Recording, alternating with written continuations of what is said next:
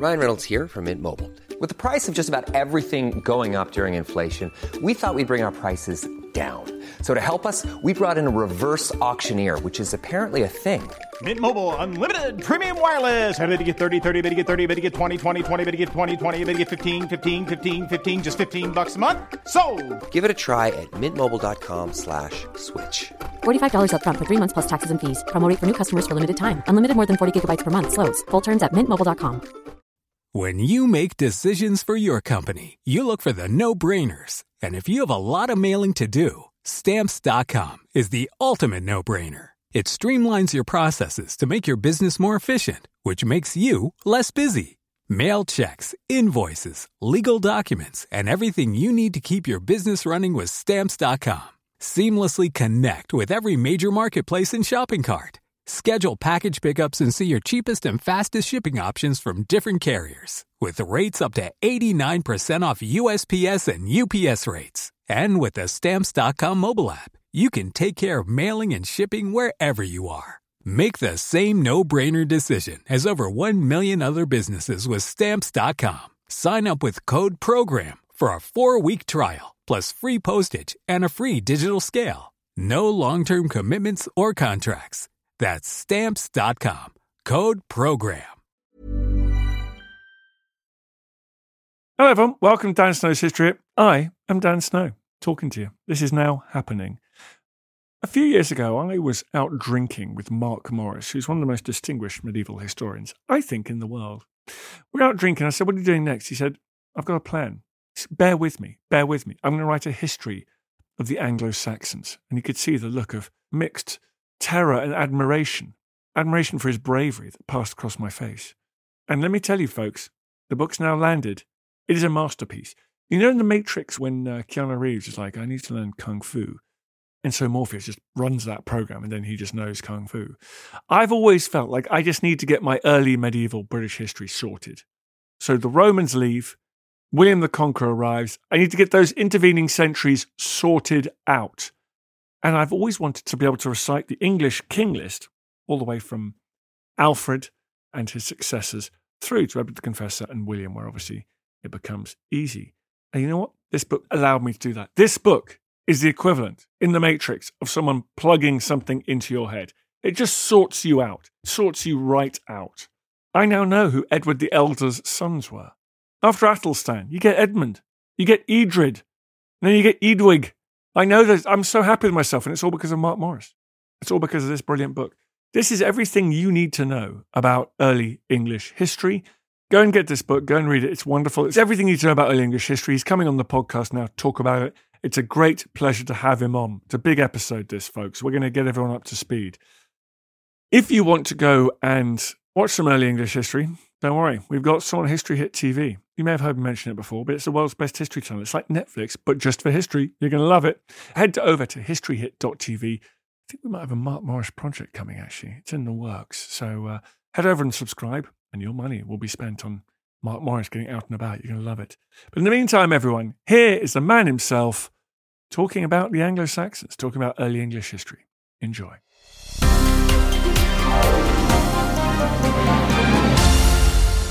Mark Morris, thank you as ever for coming back on the podcast, returning champion. It's always good to be here. You have just written a gigantic history of the Anglo-Saxons. In fact, it's a gigantic history of the bit in British history between the Romans leaving and William the Conqueror arriving. Yeah. I mean, they're the conventional dates, kind of circa 400 to 1066.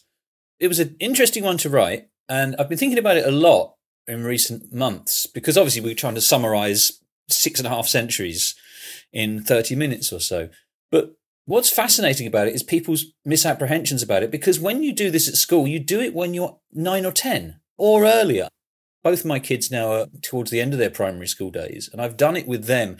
And I remember doing it when I was that similar age, 9 or 10. And you carry those simplistic explanations of this whole period throughout your whole life. I found myself doing the same thing with the Normans and the Romans, and it's only when you go back as an adult and you start to sort of read around the subject in general, you realise that it's obviously a very complicated period, but a very difficult period to examine because the source material is so sparse compared to later periods, which is why I think ends up being done with younger children, not just because it's chronologically early, because there's very little you can say to younger children about it. You say they lived in houses like this and they wore trousers like that and they ate food like this. And then you move on to something where you've got a more clearly delineated narrative and more in-depth sources. And yet, it's a period in which the sort of political geography of Britain as we understand it today is basically thrashed out. This idea that this archipelago has got people called Scots and English and Welsh living on it. This is the seedbed of our modern world. Yeah, I mean, certainly it is the formative period. I mean, the subtitle of the book is History of the Beginnings of England. And before anyone gets too carried away with the idea that we might be examining Picts and Scots and Irish and whatnot, they come into the book in as much as they interact with the Angles, Saxons and Jutes, etc., in what becomes England. At the start of the book, let's start there, the premise is the two most famous things that spring to mind when I ask people on Twitter, what comes to mind when you say Anglo-Saxon? And they said, by a very long margin, the two most popular answers were Harold at the Battle of Hastings and the Sutton Hoo ship burial. Now, I imagine that Sutton Hoo would be even more ahead now because of The Dig, the Netflix film. But I thought it was very interesting because they could hardly be further apart chronologically, those two things. We put them in the same category. And yet, if you look at what England was like in 1066, I mean, it was called England. It was called England from the end of the 10th century, the beginning of the 11th century. And it was a familiar world, quite familiar to us. So you had things in it like shires and sheriffs and boroughs and prosperous market towns and ports and a silver economy and bishops and cathedrals and abbeys. And this was all sort of recognisably medieval or even high medieval, late medieval. I said Harold would probably be happier or more familiar, more at ease in a world of the late Middle Ages than the period of the Sutton Hoo ship burial, which is early 7th century, at a time when most people were still pagan and England didn't exist, that it was a galaxy of smaller competing polities, that all of these things that I've just talked about, all these things that we associate with later medieval England had not yet been invented. And so that the narrative course of the book, such as it is how do you get from that one state of affairs to the other? In other words, how does England come to be? You mentioned earlier the lack of source material for the 5th, 6th centuries. Can I be very naughty? No serious historian uses the term Dark Ages anymore. But how opaque, how dark was the period after the Romans left? Well, this is the thing. You say no serious historian uses it until they need to. You'll still see Dark Ages appear in the subtitles of very serious historians' books because their publishers advise them to do that. So it's a term that's fallen out of favour since the early 1970s because it was applied generally to the post-Roman period, no matter where you were in Europe or in what was the Roman Empire. And of course, large parts of the Roman Empire continue to sort of, muddle on quite well, thank you very much. So the eastern part of the Roman Empire continues as Byzantium for another 1,000 years. The more Romanized parts of the Roman Empire, if you like, so obviously places like Italy and the Balkans and to a much lesser extent Gaul, there are different levels of continuity of Roman, for want of a better word, civilization. So technology, sophistication, the economy, all those things you might wrap up in that term. Whereas in Britannia, it seems that we are looking at a much greater degree of collapse, almost kind of all systems collapse, where once the empire pulls out or once the empire is sent packing, that the economy goes into free fall and what replaces the political structure is basically warlordism. Because, as you say, the source material is so meagre for this period, historians will debate the speed of that collapse and the scale of that collapse. But there's no doubt that just in terms of the written record for you said the 5th and 6th centuries, we've got a British writer in the west of Britain called Gildas, and that's about it. We've got no other native voices. We've got some continental sources that occasionally mention in passing what's going on in Britain, but how much reliance can we place on one sentence written in the Balkans about what's going on in Britain? So it's very hard to know what's going on and therefore opaque. Now, whether you want to call that the Dark Ages or not is up to you, I think, but there's no question that Britain in this period is very hard to make out what's going on. And the lack of written sources isn't just an unfortunate library burning down in which lots of sources were lost. I mean, it seems to me those sources weren't being written down because no one was around with the time and the money and the support staff to write them down, right? That's an indication of breakdown itself. Yeah, you've got two things. You've got one, Gildas, who, as I say, the only written source we have. I mean, we've got the Life of St. Patrick, but Gildas is the principal source people think of as a written source, and he has all kinds of problems. But one of the things he says is, I'm having to kind of make this up on the hoof because all the books I might have had were destroyed. All the libraries basically have gone. And, of course, the people who Gildas is complaining about as the enemy in this period are the Saxons. People coming from overseas and settling in the east of Britain and struggling against the Britons who were in issue. He complains about the destruction by sort of war and fire of any records he might have had. And the people coming in, the Angles, Saxons, Jutes, etc., many, many other peoples from southern Scandinavia and northern Europe, Germania, are illiterate. So they're not writing anything down. The first written sources kick in the early 7th century, once Christianity returns, and with it, literacy, the power of the book. Archaeology is interesting in this period in your book because you also point out that people were burying things in enormous quantities, particularly in the 5th century. Are you talking about hoards? Yeah. It starts off with a discovery made in 1992, which is the Hoxton Hoard in Suffolk. And hoarding does seem to be something that's going on increasingly as Roman Britain starts to decline. So in the late 4th century and into the 5th century, people are putting hoards in the ground at a rate of knots and putting really substantial treasures in. And again, because we have no written sources, the motivation for putting things in the ground is debated. And some people latterly have suggested, well, perhaps this was ritual. Well, ritual basically is the cover-all explanation when you don't know what they're doing. But it seems to me there's one thing that makes people put their valuables in the ground across all centuries, and that motivation is fear. Fear that someone else is going to take them off you if you don't conceal them. And I think that's clearly what's going on in the case of the Hoxton Hoard. So there's that. Moving forward a bit into the centuries that follow, we've got archaeology in the form of grave goods, because the newcomers are burying people with valuables.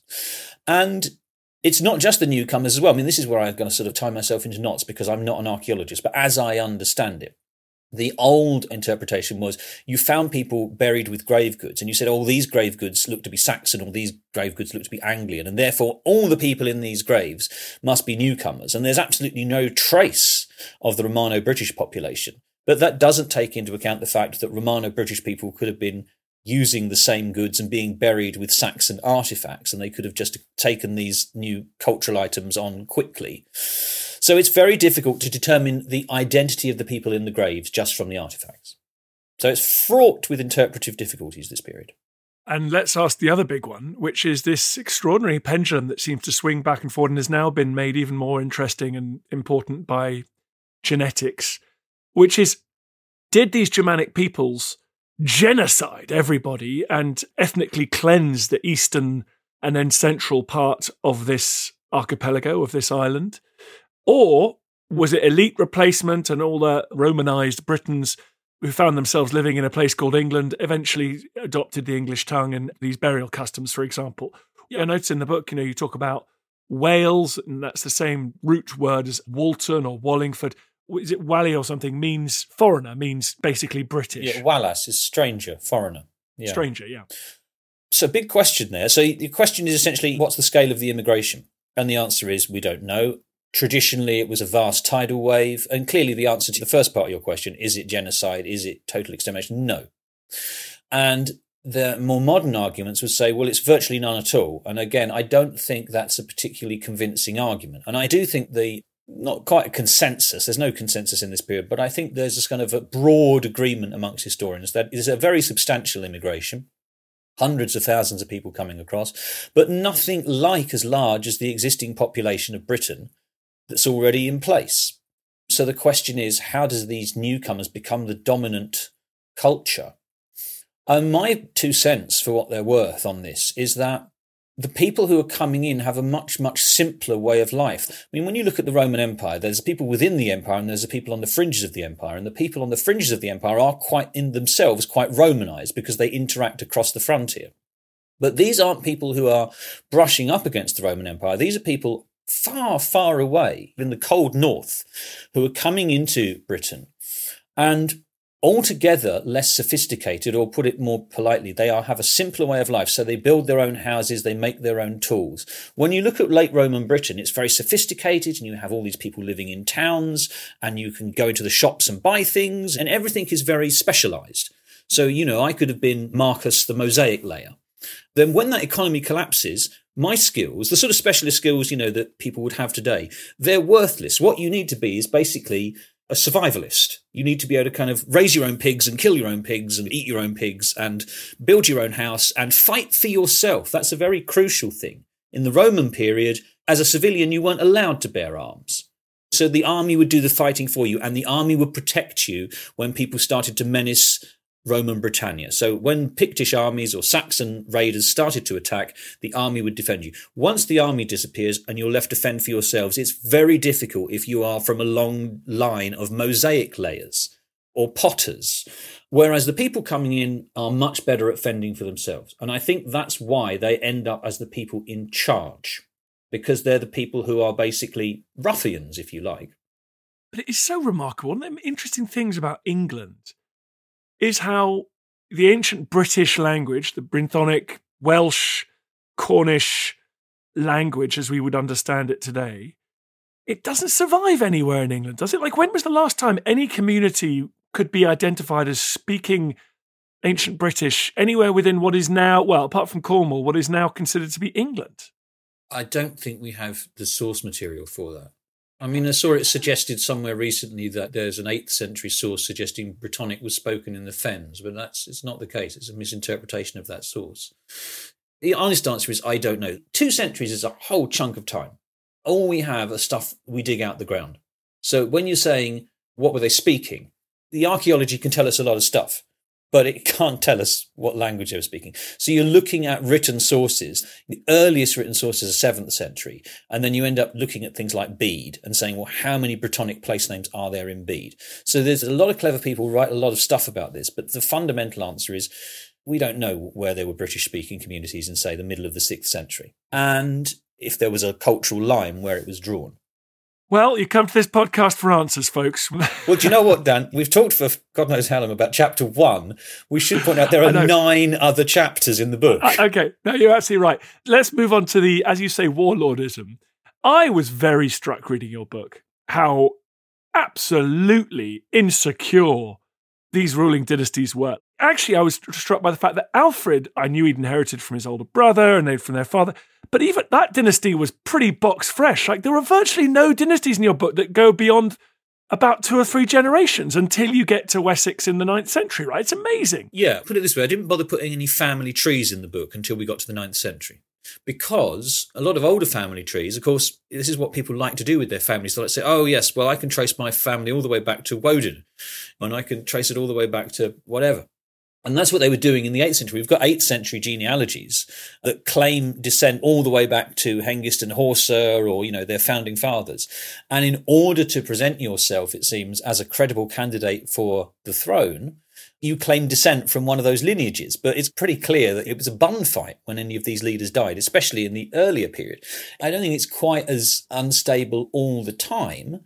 I was thinking about this recently, and, the 7th century and the 8th century strike me as kind of reasonably stable. The bit that's really kind of exciting, not to live through, but to read about, is the period when kingdoms are emerging. So if you go back to the sort of late 6th, early 7th century, a period that's pretty well narrated by Bede, when you've got these kingdoms suddenly kind of exploding and coalescing. So whereas you start off with 20, 30, God knows how many kingdoms, the big players are starting to emerge in that period described by Bede. So this is where you suddenly start to see Mercia and Northumbria and East Anglia and Kent, etc., Wessex as well, suddenly emerging and loggerheads with each other. I think it calms down a bit into the 8th century, and you get that big hegemony of Mercia in the south. But then, of course, you get into the 9th century, you get the Vikings who sort of upset the apple cart again. So yes, there's a certain itchy and scratchy quality to the narrative of these years, which is hard to avoid when you're describing them. You're listening to Dan Snow's History. I'm talking to Mark Morris about the Anglo-Saxons. More after this. Hi, I'm Susanna Lipscomb, and in my new podcast, Not Just the Tudors, I'll be talking about everything from Aztecs to witches, Belethgeth to Shakespeare, Mogul India to the Mayflower. Not, in other words, just the Tudors, but most definitely also the Tudors. Subscribe to Not Just the Tudors from History Hit, wherever you get your podcasts.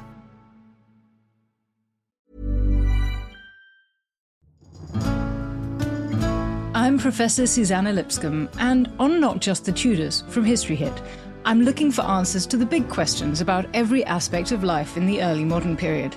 Like, how did the memory of Anne Boleyn continue to influence the court of her daughter, Elizabeth I? How were fairies brought to life on the Elizabethan stage? And how did the arrival of male-only doctors threaten the lives of women? In other words, not just the Tudors, but most definitely also the Tudors. Twice a week, every week. Subscribe now and follow me on Not Just the Tudors from History Hit, wherever you get your podcasts.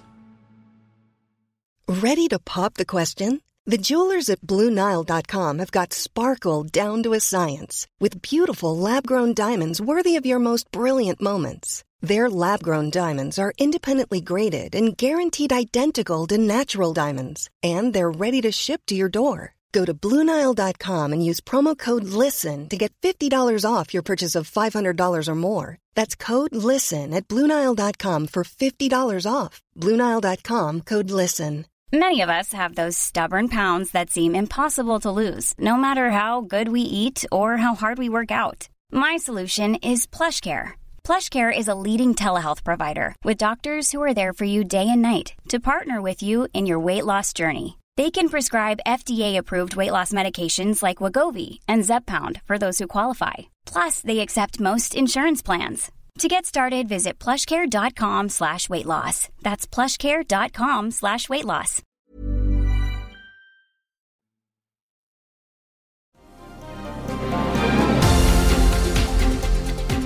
Why do those big kingdoms coalesce the heptarchy? Is that to do with Christian ideas, scribes, scholars, bureaucracies, Romanitas being reintroduced? Are they the key kind of civil servant engine rooms of these larger kingdoms that are coalescing? Again, the answer is we don't know. I mean, it's another question about continuity in some parts. I mean, Kent, Lincolnshire, places like that, they seem to have similar contours to the Roman administration that have been there in the past, and also similar names. I mean, Kent is a survival that goes back to the pre-Roman period. Why? Geography, probably. I mean, it's the physical geography. East Anglia is kind of like, there's a lot of marshland to its west, so it's more of a sort of difficult region to access. So that isolates East Anglia. Mercia, for example, Mercia starts off small, and it's the Trent Valley, the upper Trent Valley. And it's just the ability to expand in every direction until you're resisted. So Mercia and Wessex, the divide between them is the Thames. It's contested, and at some points Mercia waxes strong and they cross over the Thames. At other points, Wessex, particularly in the 10th century, as we know, in the 9th century for that matter, Wessex is pushing against the Thames into Mercia. But the watersheds of the major rivers is probably as good an answer as any as to why power stops and starts in certain places. What about Englishness? At what stage is there a sense that these kingdoms are often at war, and yet they are English? And does that mean there is a sense of fraternity between them in a way that doesn't exist when the Northumbrians, for example, are looking out over the Pictish people to the north? I don't know about fraternity. I think the key thing for dividing up peoples in this period is language. And when you look at what Bede says, when he's writing in his present day of the early 8th century, he says in Britain there are, I think there's 5 languages. He says there's the Irish language, there's the Pictish language, there's the English language, there's the Brittonic language, and there's Latin. And that's the way he's lumping peoples together. And Bede sees a community amongst all the English, as he calls them. So it's interesting. Sometimes he uses Anglorum or Angle and has a narrow sense of it as meaning people in Northumbria. And other times he uses it as a catch-all. I mean, basically, in this period, especially the early part of the period, they call themselves Angles and Saxons. By and large, in the south, it's Saxons. That Saxons give us the names of the kingdoms like Wessex, the West Saxons, Essex, the East Saxons, Sussex, the South Saxons, etc. And as we move on through the period, the notion that people are English starts to win out. It takes a while. It's interesting that there's a part when Athelstan is conquering everything basically that later is known as England in the 920s. There's a poem, a celebratory poem written about his conquest of Northumbria. And the poet says, this was done by a Saxon army, by a Saxon king, and now all the Saxon peoples are together. And he talks about Ista Saxona Perfecta, this Saxon land made whole.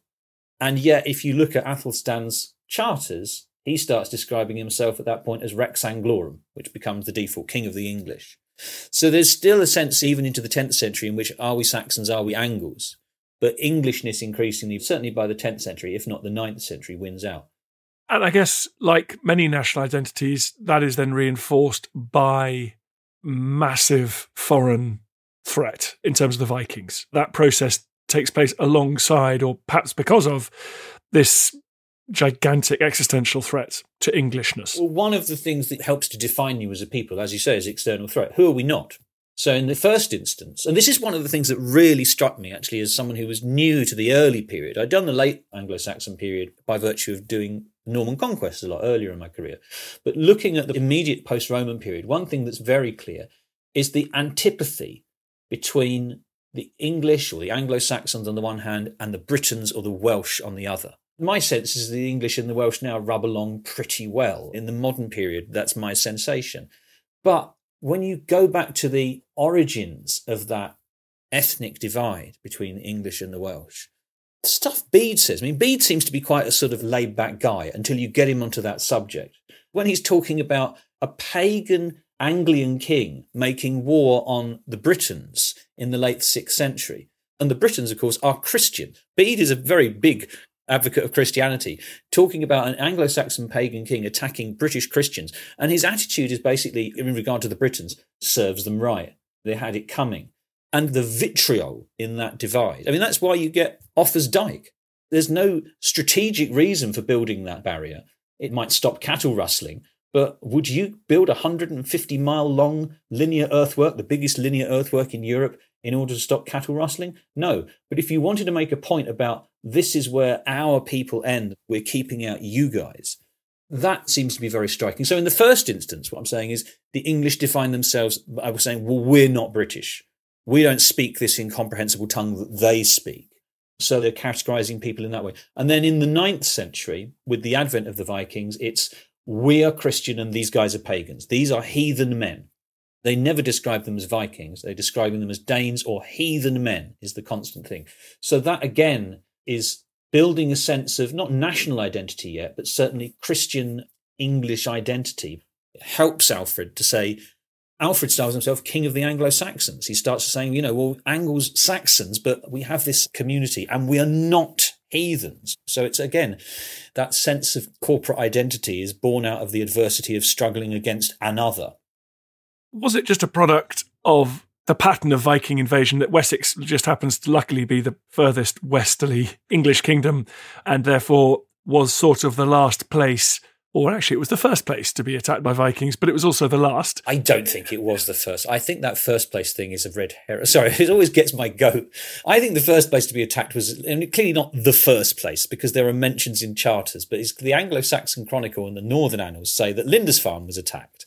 And then later you get the Anglo-Saxon Chronicle says, oh, no, there were some guys who attacked Portland. But they don't say 789. They say in the reign of King, whatever his name was, Beorhtric, which could be any point in the 790s. But I think that's Wessex kind of saying, no, we were attacked first. Anyway, I digress. Okay, well, that's useful because it's a lot neater if it is, in fact, the bit closest to Scandinavia. That would make sense. But clearly there is raiding going on before that because we have mentions of raids in the charters of King Offa. There's certainly one, at least, before 793. But to go back to your actual important question as to why Wessex, well, Wessex was under attack, no question. I think Wessex acquitted itself well in the first half of the 9th century. But then again, we've only got the account of the Wessex kings. We've only got the Anglo-Saxon Chronicle. There might have been an equally heroic tale of resistance in Mercia or East Anglia until you get to 866 and the arrival of the Great Heathen Army, as the Chronicle calls it, when those kingdoms start falling like dominoes. And I think in that sense, it was Wessex's good fortune that they went for East Anglia first and Northumbria second, Mercia third, which they topple. And I think by that stage, for all the kind of, reputation that the Vikings have for fury and skill in battle, etc., they're running out of steam.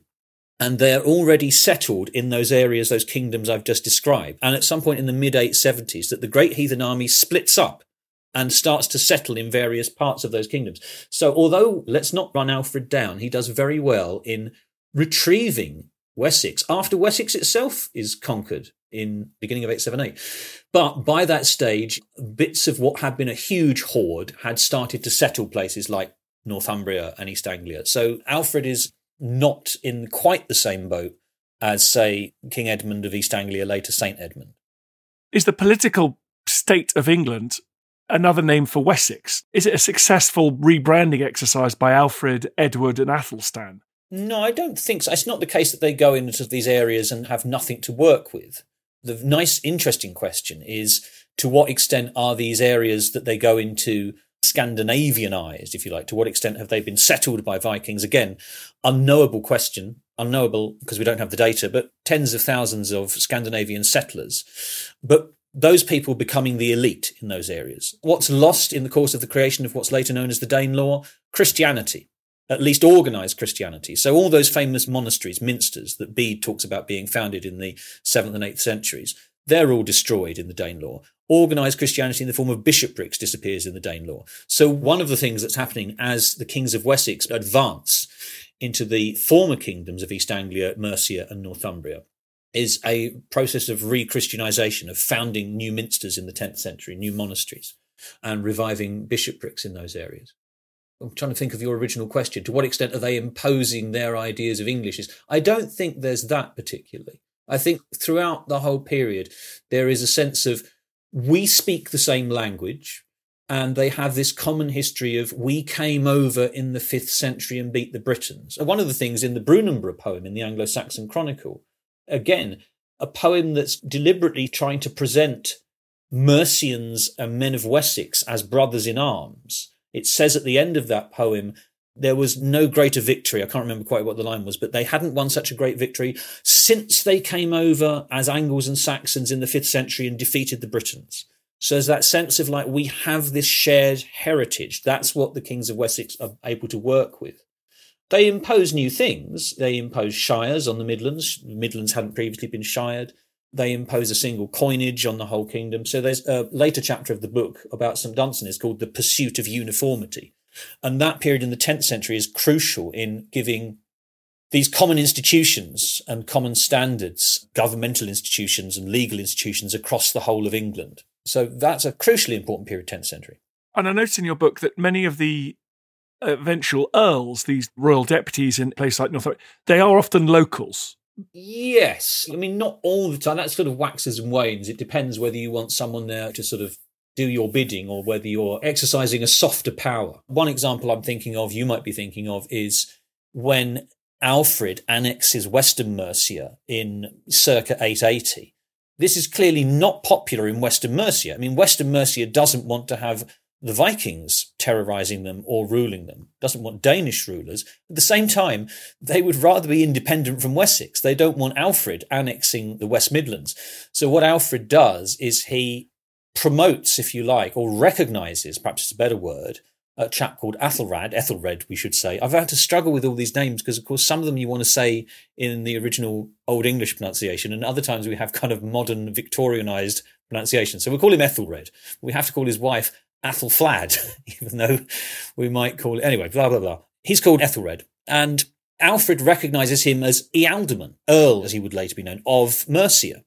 This man might have been king in a different set of circumstances, but Alfred treats him with as much dignity as he can give him. He's a local Mercian guy, clearly a bigwig. He's married to Alfred's daughter, so Alfred showers him with rewards and promotions, and yet he's not allowed to be king of Mercia. So that's an example of using an ealdorman as a local person. There are other times, I mean, towards the end of the period, when it goes badly wrong, when the Godwin family are in charge, Edward the Confessor starts appointing people to the north who have no experience of the north. So Tostig Godwinson is the opposite of that example. The only thing that's northern about him is his name. He's a southerner by upbringing, and he doesn't go down well as an imposed governor of the north.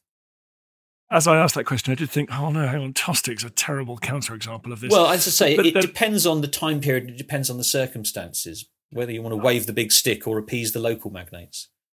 We've done so much in the 11th century with you in the past. I'll just skip over the Norman conquest, but I guess I want to finish by saying, why do we in this country feel that 1066 is such a discontinuity? And one of the best manifestations, of course, is that all the king lists start with William the Conqueror. You know, you still go to shops and museums and buy postcards and posters and tea towels of William the Conqueror as number one.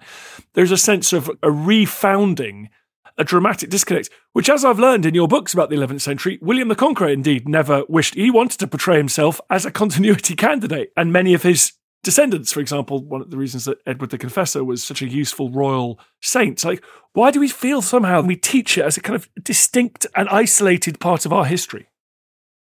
Okay, I thought you were going to finish that question by saying, why do we teach it at such a break? I mean, I think the short answer to the question is because 1066 is a real important, significant break, no question. I would say that, wouldn't I, as the author of a book on 1066, to say it's a really big rupture. To me, there's no argument about that. In terms of the landowning elite, it's the biggest devastation they ever suffer. By any kind of measure, 1066 is this great rift with the past. And that was felt at the time. I mean, when you say, well, why do we treat 1066 as like a starting point? Because not quite the first English historians, but the first English historians after the conquest. So you've got people like Bede writing beforehand in the early 8th century. But the sort of founding fathers, if you like, or the great original English historians, people like Henry of Huntingdon and William of Malmesbury, to a lesser extent John of Worcester, writing in the early 12th century, or the second quarter of the 12th century, they realise that 1066 is such a rupture and the sources are so inadequate, they start to write, you know, these really full histories, the history of the English people or the history of the kings of England in the case of William of Malmesbury.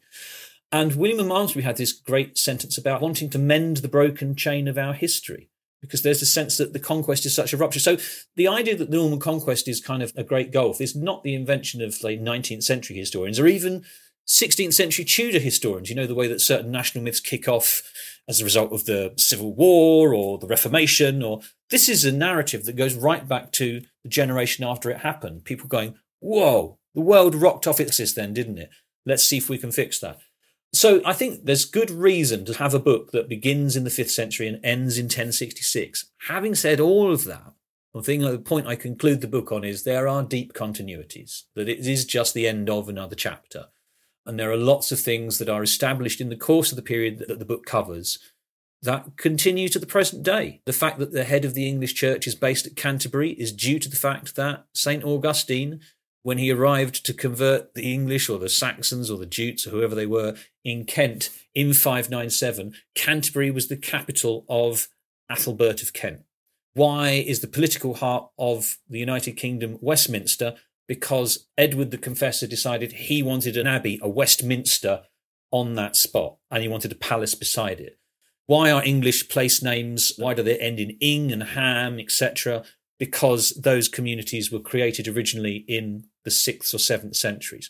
So there's huge political change in 1066. It's a very good point to stop a book. You've got to stop a book somewhere. But as I say, there are continuities that go right back into that early period. And it is a fascinating period to try and find out about.